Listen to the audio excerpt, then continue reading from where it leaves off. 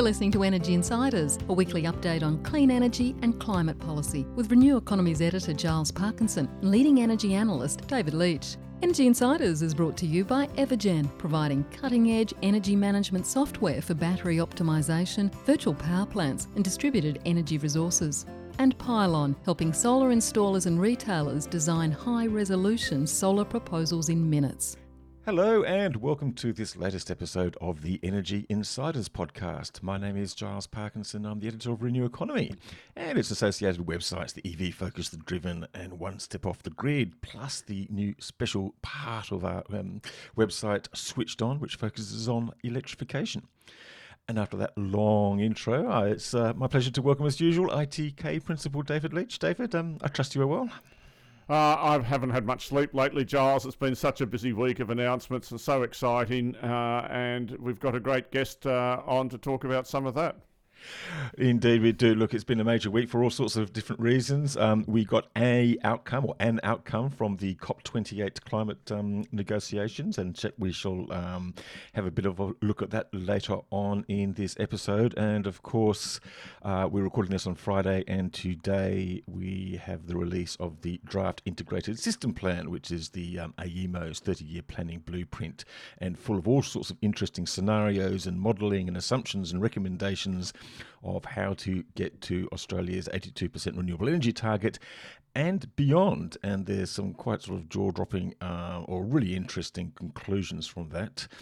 Now, to get to the 82% renewable energy target, which is sort of modelled by AEMO, we need some incentive to build things, wind, solar and storage. And a couple of weeks ago, the Federal Energy Minister, Chris Bowen, came up with an expanded capacity investment scheme.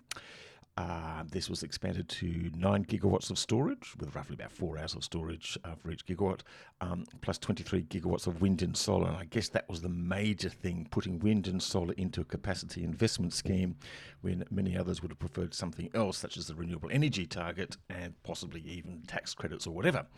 So joining us today to discuss this and what it all means for the market and how it might possibly work is Anne Bailey from the energy consultancy Baringa. And thank you very much for joining us. Thanks, Giles. It's great to be here. Let's kick off with the capacity investment scheme. Is it a good idea? I mean, look, no, that's too broad. No, I'm going to go with that. Sorry. Yes. Is it what people want? Is it what the industry needs? Well, I think from my view, and maybe to split the answer between storage and energy, the overarching answer is certainly yes. I think the support is welcome in terms of providing that level of certainty, particularly on downside risk protection. And we think it's necessary to accelerate both renewables and storage in order to hit that 82% goal. There's obviously been quite a lot of discussion around the most appropriate mechanism by which to incentivise renewables. But I think to reach that sort of scale and speed by the deadlines outlined, we do think a government support mechanism is needed. And particularly for storage, this is a great option. Yeah, it seems to be that it's sort of well accepted as this is a really good idea for storage. When I talk to people about the various tenders held in New South Wales, they think that the LTESs, which is kind of this sort of underwriting thing, provides a floor rather than a floor and a cap, which we'll get to in the capacity investment scheme, works really well. Not so sure for wind and solar and things like that. Before we get into the fine details, and I'm sure David wants to plough into these, I'm just sort of wondering, I've seen a couple of analysis around saying that this is great, this is going to build a lot of new capacity, it's not going to quite get us there to 82%. I think I've seen various estimates saying, well, maybe 70% or 65, 70, 75, I'm not too sure. And there's a few questions left open about whether it actually incorporates things like the New South Wales infrastructure roadmap. Does that get subsumed? Is it 12 gigawatts that they're looking for over and above? I don't know whether we actually know the answers to these questions.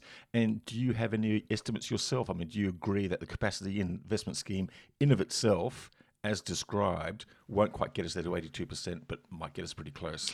Yes, well, so I would agree. We're still working through some of the elements of just understanding exactly the detail of what this doesn't and the policy targets do and don't apply to in terms of state schemes and already existing capacity. So I'd agree that there's some uncertainty there.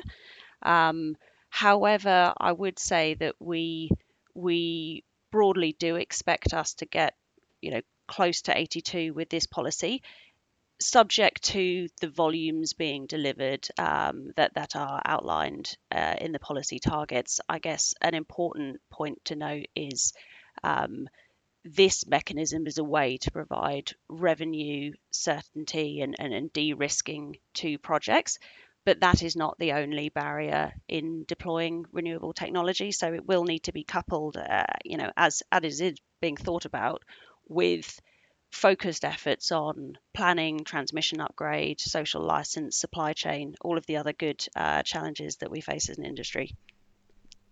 So it's clear to me when I looked at the ISP this morning that in fact AEMO has more capacity getting built by 2030 to hit that 82% target than is being supported under the CIS.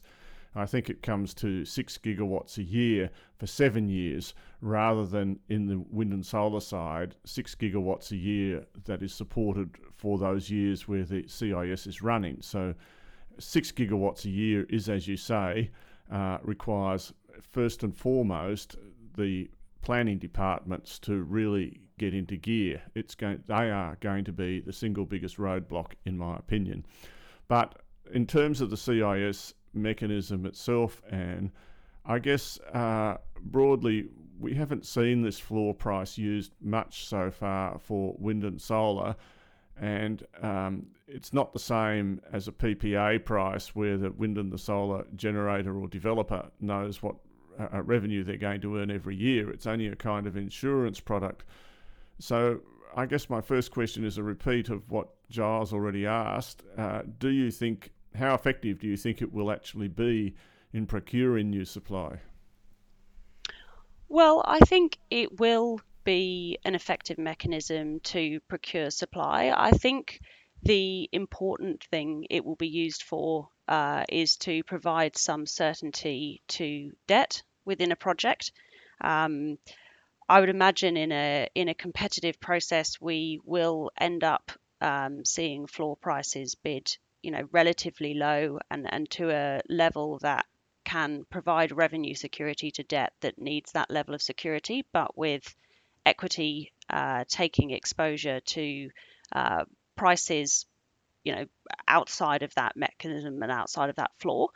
I think then equity investors have an opportunity either to hedge some of that residual risk with alternative contracts or additional contracts, and or to take merchant exposure. And certainly from what we've seen of equity players in the market at the moment, they do have the appetite to do that, and there is the appetite to sign those additional contracts. So, I think focusing on de-risking revenues for debt is a sensible way to approach this. Yeah, I'd like to come back and talk a little bit more about design and floor prices versus fixed prices, but if we could just cover off on a couple of the other headline kind of things. Electricity prices are never fixed. I think this is the most important thing to understand for everyone, that if prices go high, that automatically induces responses that make them go down again over time, and they never hit this mythical long-run equilibrium price. It just doesn't happen. But broadly speaking, what do you think this mechanism will do to electricity prices, and what kind of responses, what are sort of first order and second order effects, very broadly? Yes, absolutely. And I couldn't agree more actually with what you say around the cycle. That's how we look at price and supply and demand dynamics as well. I should say there's a team beavering away at Baringa at the moment to run both the ISP as it's just been released and the SIS announcements through our reference case, which is our kind of long-term price projection. So we're still waiting to see where that lands. But I think it's very clear to say, in the situation that all of the CIS capacity comes in, we would expect downward pressure on prices, and particularly compounded with any coal staying on the system longer than is economic. I think the interesting balance, though, will be looking at that coal closure timeline. So if coal capacity accelerates coming out of the system, as I believe is shown in the ISP, we would expect that to put upwards pressure on prices. So long answer to say, sort of in summary, we'd expect downward pressure on prices, but the extent of that downward pressure depends very heavily on what coal is doing and how that's coming out of the system.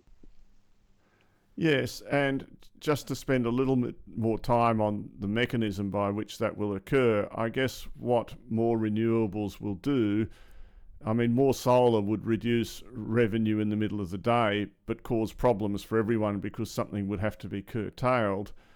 More wind will also have some impact on the evening peak prices, which is where coal and gas generators make all of their return. I'll make an incidental comment that although gas gets a good longer term future in the ISP, if you look like I do at the detail, you'll see that actually gas generation is forecast to decline quite sharply for about 8 or 9 years due to having a lot of coal still in the system and lots more renewables. But I guess the point I'm trying to make is it will be reduced revenue that will start to impact on the coal generators as much as reduced volume, do you think? Yes, yeah, absolutely. I mean, I think revenue is what is sending the economic signal to coal. The way that we see it is the market goes through these sort of over and undersupplied cycles. So I think if we look back a little bit towards kind of AEMO step change and the state-based plans that came in, the 43% target, that period in the market brought forward coal closures and raised GWAs and incentivizing investment. I think recent history meant that transmission delays and some of the concerns about whether replacement energy would come into the market fast enough has kind of caused some concerns, I suppose, around security of supply. So states have started looking at delaying some of those coal closures.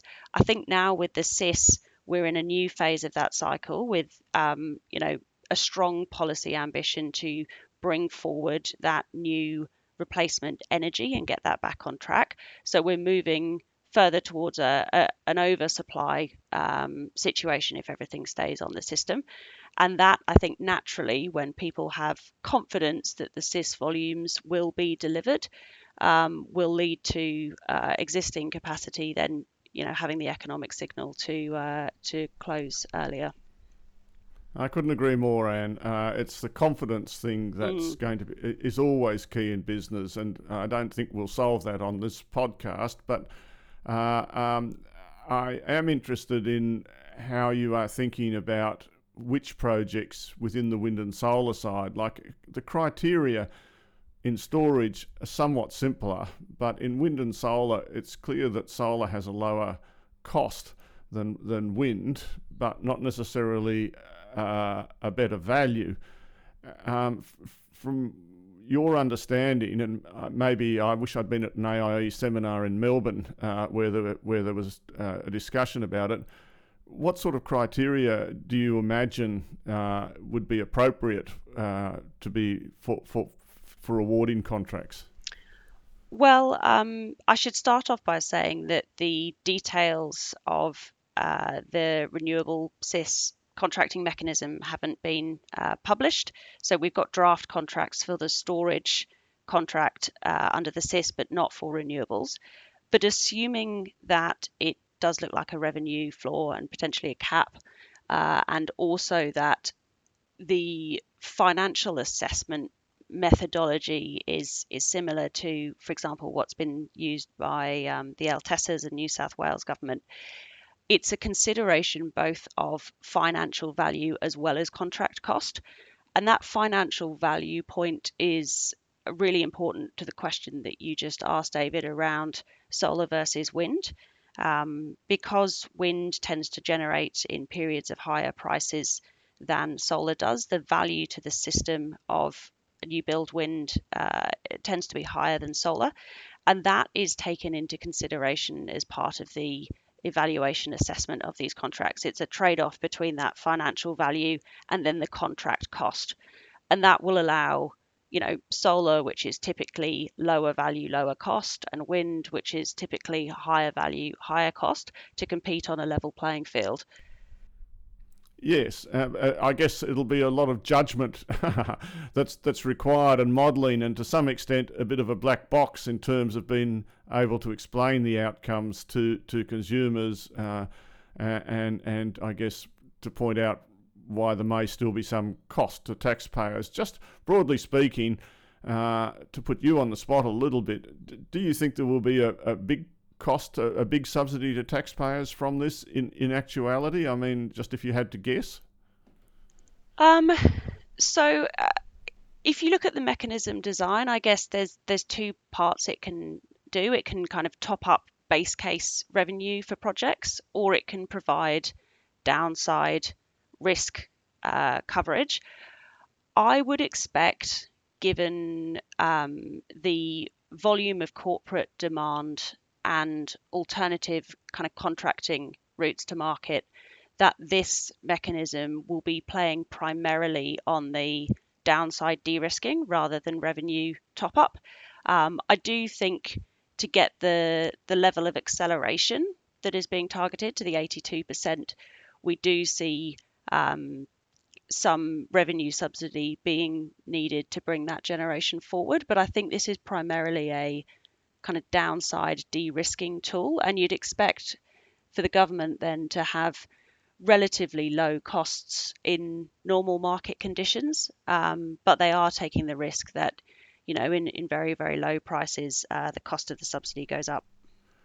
Yeah, and let's look at it again, put ourselves in the shoes of both a retailer or large gentailer, the three ugly sisters as I'm increasingly thinking of them, and then secondly, someone who's a developer. But let's look at it from the retailer's perspective to start with. What impact do you think the CIS broadly will have on their strategy? I'm inclined to think they'll just sit around now and wait for developers to win awards and then come to them for some kind of shorter-term contract to give equity some clear view about its revenue for at least part of the contract output. Yeah, I think they will do a mixture of both. And we have seen gentailers bid into these sorts of processes as proponents, as well as being off-takers of some of the shorter term contracts.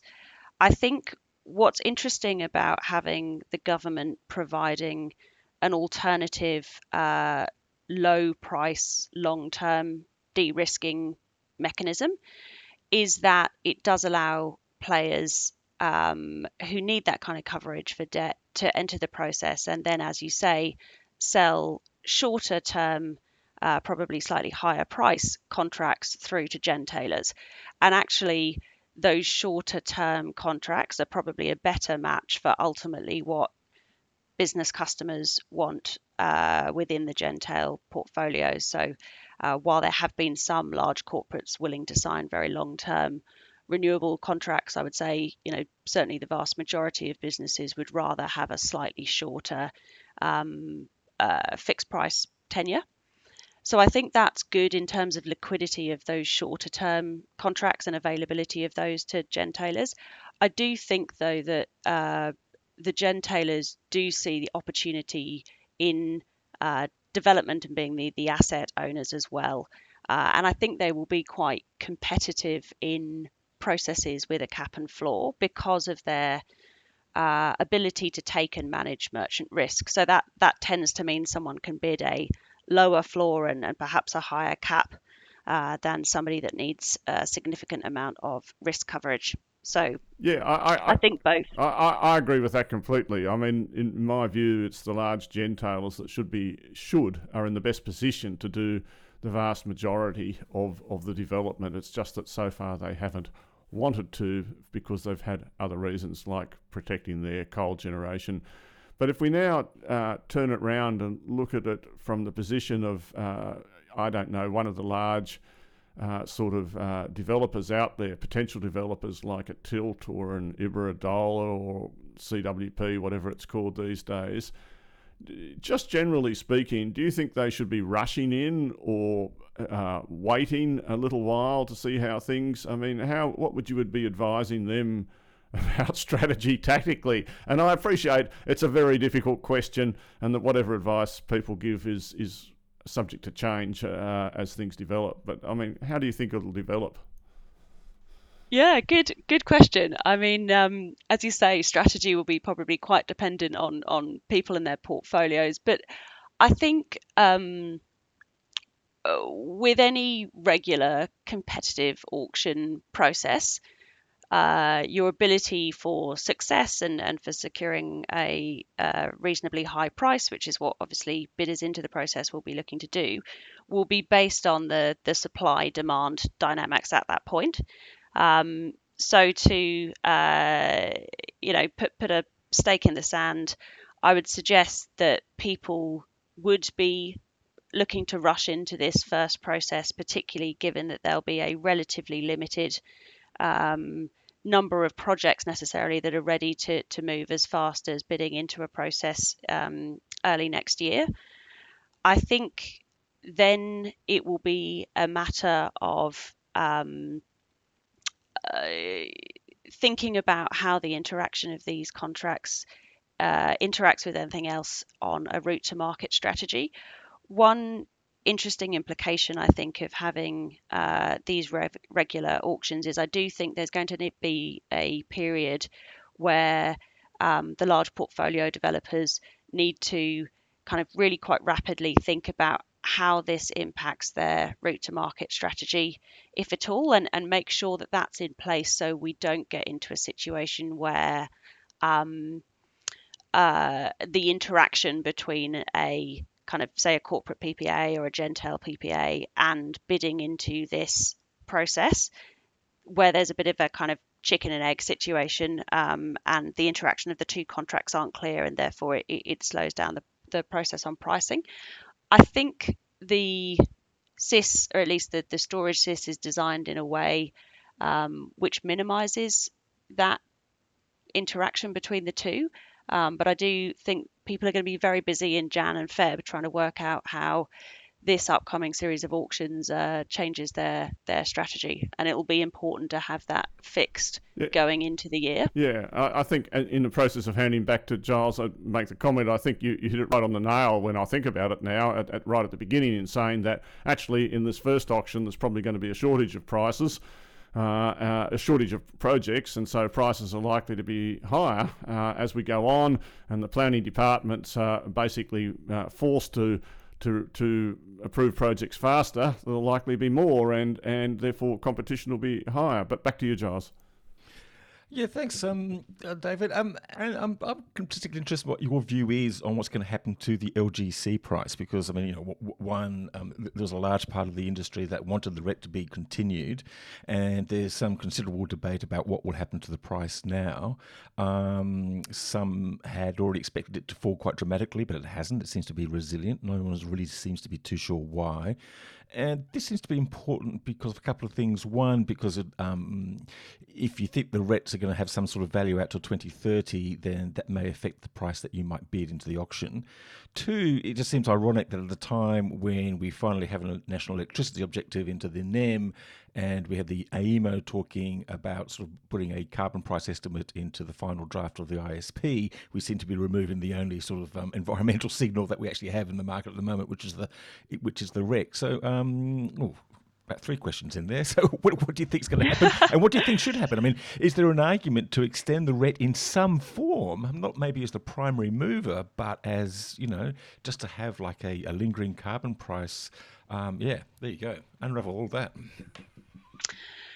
Series of good questions. I mean, I would start off by saying, yeah, we agree. I think the movement in the LGC price has been small downwards movement over the applicable period so far, but relatively minor in the scheme of things. I think what is clear, well, I say clear. I think it's really important to realise that some really important aspects of the design, particularly for the SIS for renewables, have not been published yet. So the biggest part for me is the extent to which the Commonwealth Government will retire or retrade any green products associated with the contracts. That to me feels like the biggest determinant of impact on LGC prices going forward. But I do think what's clear with the SIS is that I think the market is expecting that because of the SIS announcement, it is unlikely, as you say, that the RET will be extended, and that's what's causing that price impact. I would say my understanding is that the SIS, though, has been described as a sort of an interim policy measure to make sure that we get to that 2030 target, and that there is work which will be ongoing looking at post-2030 NEM reform and design. And I would expect that to tackle the aspect of the benefit of having a green certificate or guarantee of origin or anything like that beyond 2030. So the RET might not be dead yet. Watch this space. No, we'll see. It'll be interesting to see. No, it's true, and indeed that the announcement about the SIS did actually, and the recent energy ministers meeting did actually talk about the sort of redesign of the market post 2030, which would be good, seeing we failed to redesign the market post 2025 as was planned, which is why we actually have the SIS. Can I just then go back just quickly what you were talking with David about utilities? Because one of the assumptions or one of the immediate reactions to the SIS was that, this is going to actually diminish the power of the incumbent utilities and people like Origin, et cetera, and create more competition in the market. But from what you didn't say so explicitly, but from what you were saying to David, I mean, they do have, that might not be the case. I think they have an important role to play still in all of the market. I think it's true on the storage side that without the SIS, really an offtake with a large gentailer is one of the key ways to de-risk a battery project. And with the presence of the SIS, that's probably broadened the playing field by the government taking some of the extreme risk and leaving a more manageable risk profile that's acceptable to a broader range of people than just gentailers. So I agree it's broadening the field, but I think gentailers are bidding into that process as a participant and also are still one of the key off-takers and people who are able to manage and optimize batteries and use that storage capacity to ultimately service customer demand. So I think they'll play an important part in the market still in both of those ways. One more question for me about the SIS before we get on to other things, and I'll just leave it for David if he's got another question for you about the SIS or some more questions. There does seem to be an awful lot to do before the first auction comes around in the first half of 2024. There's a lot of questions unanswered. Do you get an impression that a lot of work's been done and they're kind of already half or three quarters answered and people know kind of where we're heading, or is there a lot of debate and a lot of movement still to happen? It's a good question. I must say I don't have, full visibility into the inner workings. Certainly the calls that we're getting for clients suggest there's a very busy January coming up as people get their understanding in order. I think particularly on the renewable side of things, there is still quite a lot of uncertainty, which we will be eagerly awaiting in terms of announcements on details and draft contracts. I think on the storage side, it's a lot more clear, and there's potential small tweaks to understand, but the majority of the mechanism is well understood. So again, I guess, and just before move on to the other stuff, it's the key thing really about the CIS is that it is a floor and cap side of things, and I'm sure the floor price is going to be the relevant thing, and the cap price will be not all that relevant. But I just wondered, Baringa operates internationally, and I noticed in Spain they had a storage kind of or firming type of tender where value was the criterion, and rather than just price, and they're moving to a floor price. How does the CIS look in terms of its design compared to what Baringa is seen internationally, and are floor prices better overall, however you define that, than straight simple CFDs?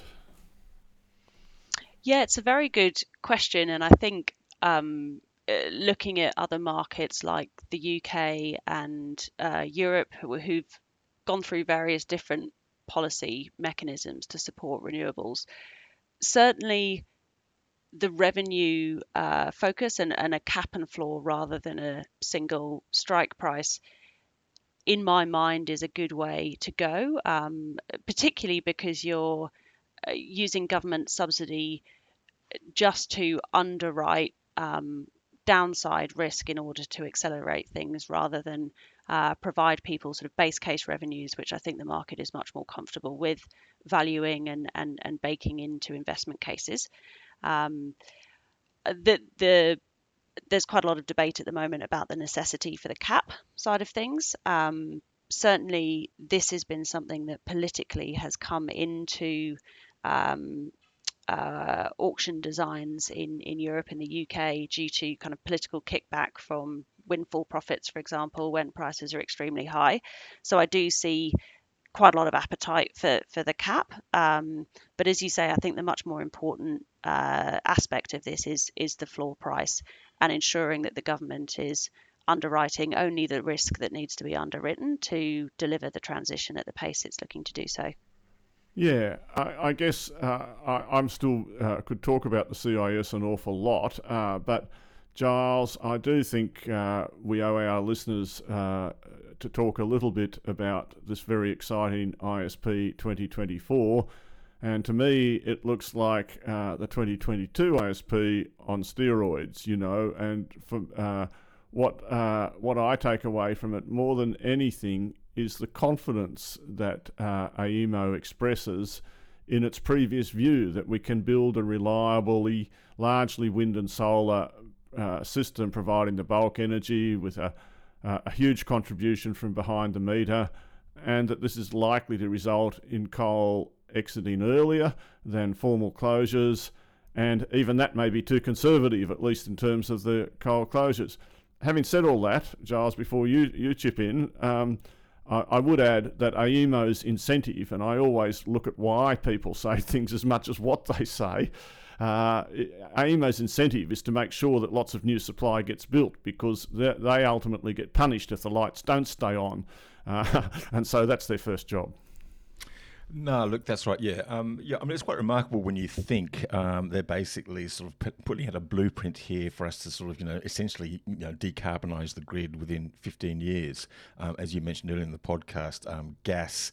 It's kind of interesting what they're talking about. Gas. They suddenly said, we need more capacity. We need 16 gigawatts of gas rather than 10 gigawatts previously thought. But they do make the point that one, this will be really switched on. Their generation charts show that gas will really be used in that sort of 10-year period from 2025 to about 2035. When the last of the coal plants exits. And then they actually make the point that when gas generation does return in sort of scale, it might not actually be fossil gas at all. It might be sort of clean, quote unquote, gas from biomass, or possibly, preferably, from green hydrogen. As you mentioned, I think some of the interesting things about the ISP are the recognition of household and clean consumer energy resources, They've ramped up the forecast quite considerably on the uptake of rooftop solar, distributed storage, how the importance or the speed of electrification, which I think is sort of taking them by surprise.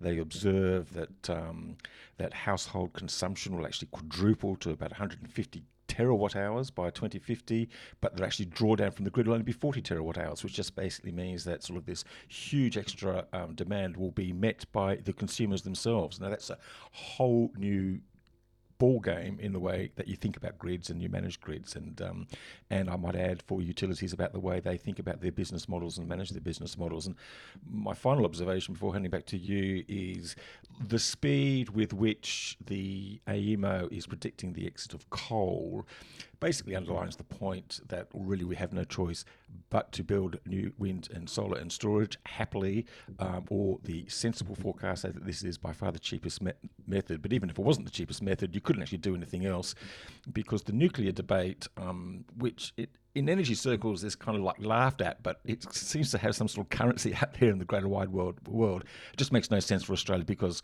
look, the coal plants are going to shut down within 15 years. We have to build something. Nuclear, even if it was cheap and sort of theoretically available, it's not going to get here anywhere near in the time frame needed for Australia. So we really have no choice but to go ahead with this renewable transition, and happily, it's the cheapest option.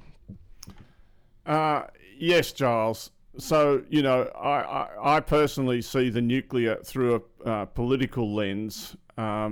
It's because the Liberal Party doesn't want to support wind and solar, and so they have to support something else. Nuclear might be completely implausible in every sense, but it's almost like life after death in a religious sense. You can sell it to a lot of people. I don't mean to say that. It's just that you can sell it as a political alternative, and I don't want to spend any more time on it. But I do note that the ISP included the Victorian offshore wind, but no New South Wales offshore wind, which I think is entirely correct. Yes, well, and just to interrupt there, it did quite specifically mention it wasn't clear. It said it wasn't clear how the prices would resolve itself, because they just said offshore wind is a lot more expensive than onshore wind, so it didn't see exactly the point. It was quite explicit about that. Yeah. It noted that behind the meter generation has peaked at, I think, 48% of NEM demand for a half hour, which is an incredible statistic. I mean, it's amazing how we've become used to stuff. If you'd said 5 or 6 years ago that rooftop solar was going to be 48% of total NEM demand and something like 10 to 12% of year-long 24/7 demand, you'd have been laughed at. You'd have been laughed at a lot of things. So it is interesting to see how quickly we've come in a short space of time. Look, we're going to be talking more about the ISP, I hope, so maybe not too much more to say on it just today in those headlines, is there? No, not really, but let's talk about the, because at the same time as the ISP, the orderly exit mechanism, which was flagged at the last Energy Ministers meeting, was released overnight in preparation for Friday. And this essentially gives the Energy Ministers the power to tell a coal-fired generator, you can't exit now because you haven't got enough wind, solar and storage built. This is really interesting in the context of Eraring, because New South Wales is going cap in hand or something in hand to Origin Energy saying, can you please stay open for another year or two? And Origin will say, well, how much, and what can you do about a rash dam and things like that. State governments like Queensland and WA just will say, well, we own these assets, so we can tell them whether to stay or go or whatever. So I'm not too sure what you make of this new ability, and it really is designed for New South Wales and no one else. It just basically gives Penny Sharp, or whoever is the Energy Minister at the time, the ability to sort of say, no, you stay open, and the regulator will fix you up with your costs. I doubt very much if it'll be as simple as that. No. I think that if it wasn't done with agreement of, say, Origin, there'd be a big legal fight about the legality of what the New South Wales government is proposing, is what I would say. But I don't want to get... I'm not a lawyer, but I just cannot imagine you can just pass legislation telling private enterprise to stay open or close. I mean, this is not a communist country that we live in, I hope. Depends whether you listen to Sky News after dark or not, but I guess. Yeah. The COP28, let's move on to there. Really, look, I went to so many of them and I swore I'd never go to another one after Paris, and I might have to go to another one if there is, it's hosted in Australia in a couple of years' time. Sort of a typical COP, really, in the sense that they did just enough to sort of keep going and keep hope going. Important in the sense that for the first time, you can imagine why it took them 3 decades to actually start talking about the exit and phase out of fossil fuels, and they managed to sort of talk only about the transition away from fossil fuels, only in the electricity system. The scientists are just sort of saying, well, look, that's all very well, and it's important, and that's good, but it's not going to cap global warming at 1.5 degrees, so we're still heading for a catastrophe. I'm not too sure whether we can expect anything any better from COP28, given that it has to have agreement from 200 countries, and you could probably think of at least a dozen that are never going to sign on to anything that approaches the science. Yes, and there was also mention of trebling renewables, and I think what it does is to provide a benchmark that individual country politicians can take back to their people and say, well, this is what the world has agreed on. Therefore, we're fully legally, morally, politically justified in going at least this far. And in some cases, they will go further, and in some cases, they will go less. China, as I read, had a bit of an attitude there where they supported some bits, particularly around methane reductions, but didn't sign up, I don't think, to some of the wording around coal. And it will be interesting to see what happens there. Look, Giles, my overwhelming feeling is that the CIS and the ISP lay out a very clear vision. We wouldn't need legislation which will be difficult to impose on coal stations like Eraring if New South Wales governments got their planning departments act together in regard to REZs. We also saw this from the Clean Energy Investment Group, recommendations for state critical infrastructure, and I'm sure the same sort of thing applies, although less so in Victoria. It seems to me we could declare an entire REZ as state critical infrastructure, do a set of baseline studies, broadly work out a socially acceptable places with developers and stakeholders where the wind and the solar should go. And once that's broadly worked out, which should happen in the next 6 months, then let's go ahead and basically, if you're going to put something there, you get your EIS approved in 60 days and move on to and amongst that you have to abolish appeals just because 50 people are unhappy, because in the current climate, Barnaby's going to have 50 of his tribe running around objecting to everything. I mean, that's guaranteed, and so that's an automatic 6-month adder, unless New South Wales and in Victoria can find a way to get over that.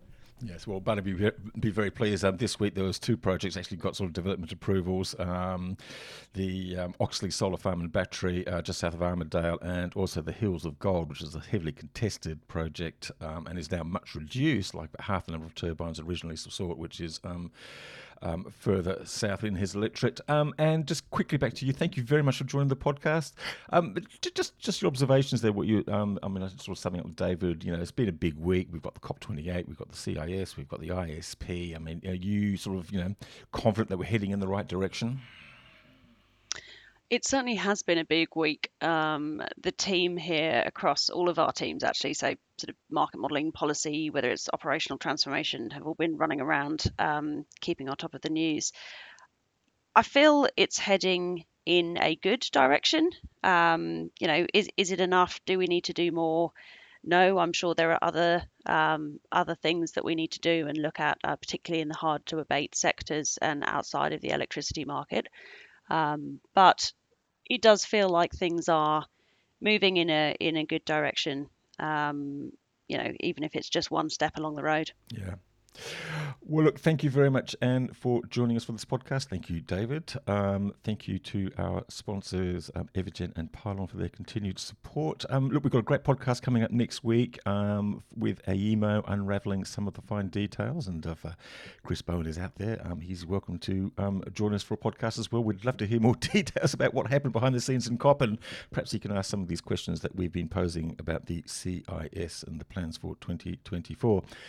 Do catch up with our other podcasts, Solar Insiders in particular, and Switched On podcast. Fantastic interview coming up about the experience in Lord Howe Island, which is now 13% EV penetration, 80% solar. How could they possibly manage? Well, we will find out, and we'll need to find out because that's what the whole country will be headed towards pretty soon. So thanks for listening. One more week to go before Christmas. Bye for now. Energy Insiders was brought to you by Evergen, the market-leading renewable energy software business that optimises residential and commercial solar and battery systems. Evergen enables large numbers of systems to operate as a single fleet, so network operators can use them as a virtual power plant, generating significant value for consumers, network operators and the energy system as a whole. Evergen software is powering the energy system of the future. Energy Insiders was also brought to you by Pylon. Pylon provides easy-to-use solar design software for installers and retailers with pay-as-you-go pricing, no monthly cost and no lock-in contracts. Join Australia's top solar companies who trust Pylon to design high-resolution, CEC-ready solar proposals.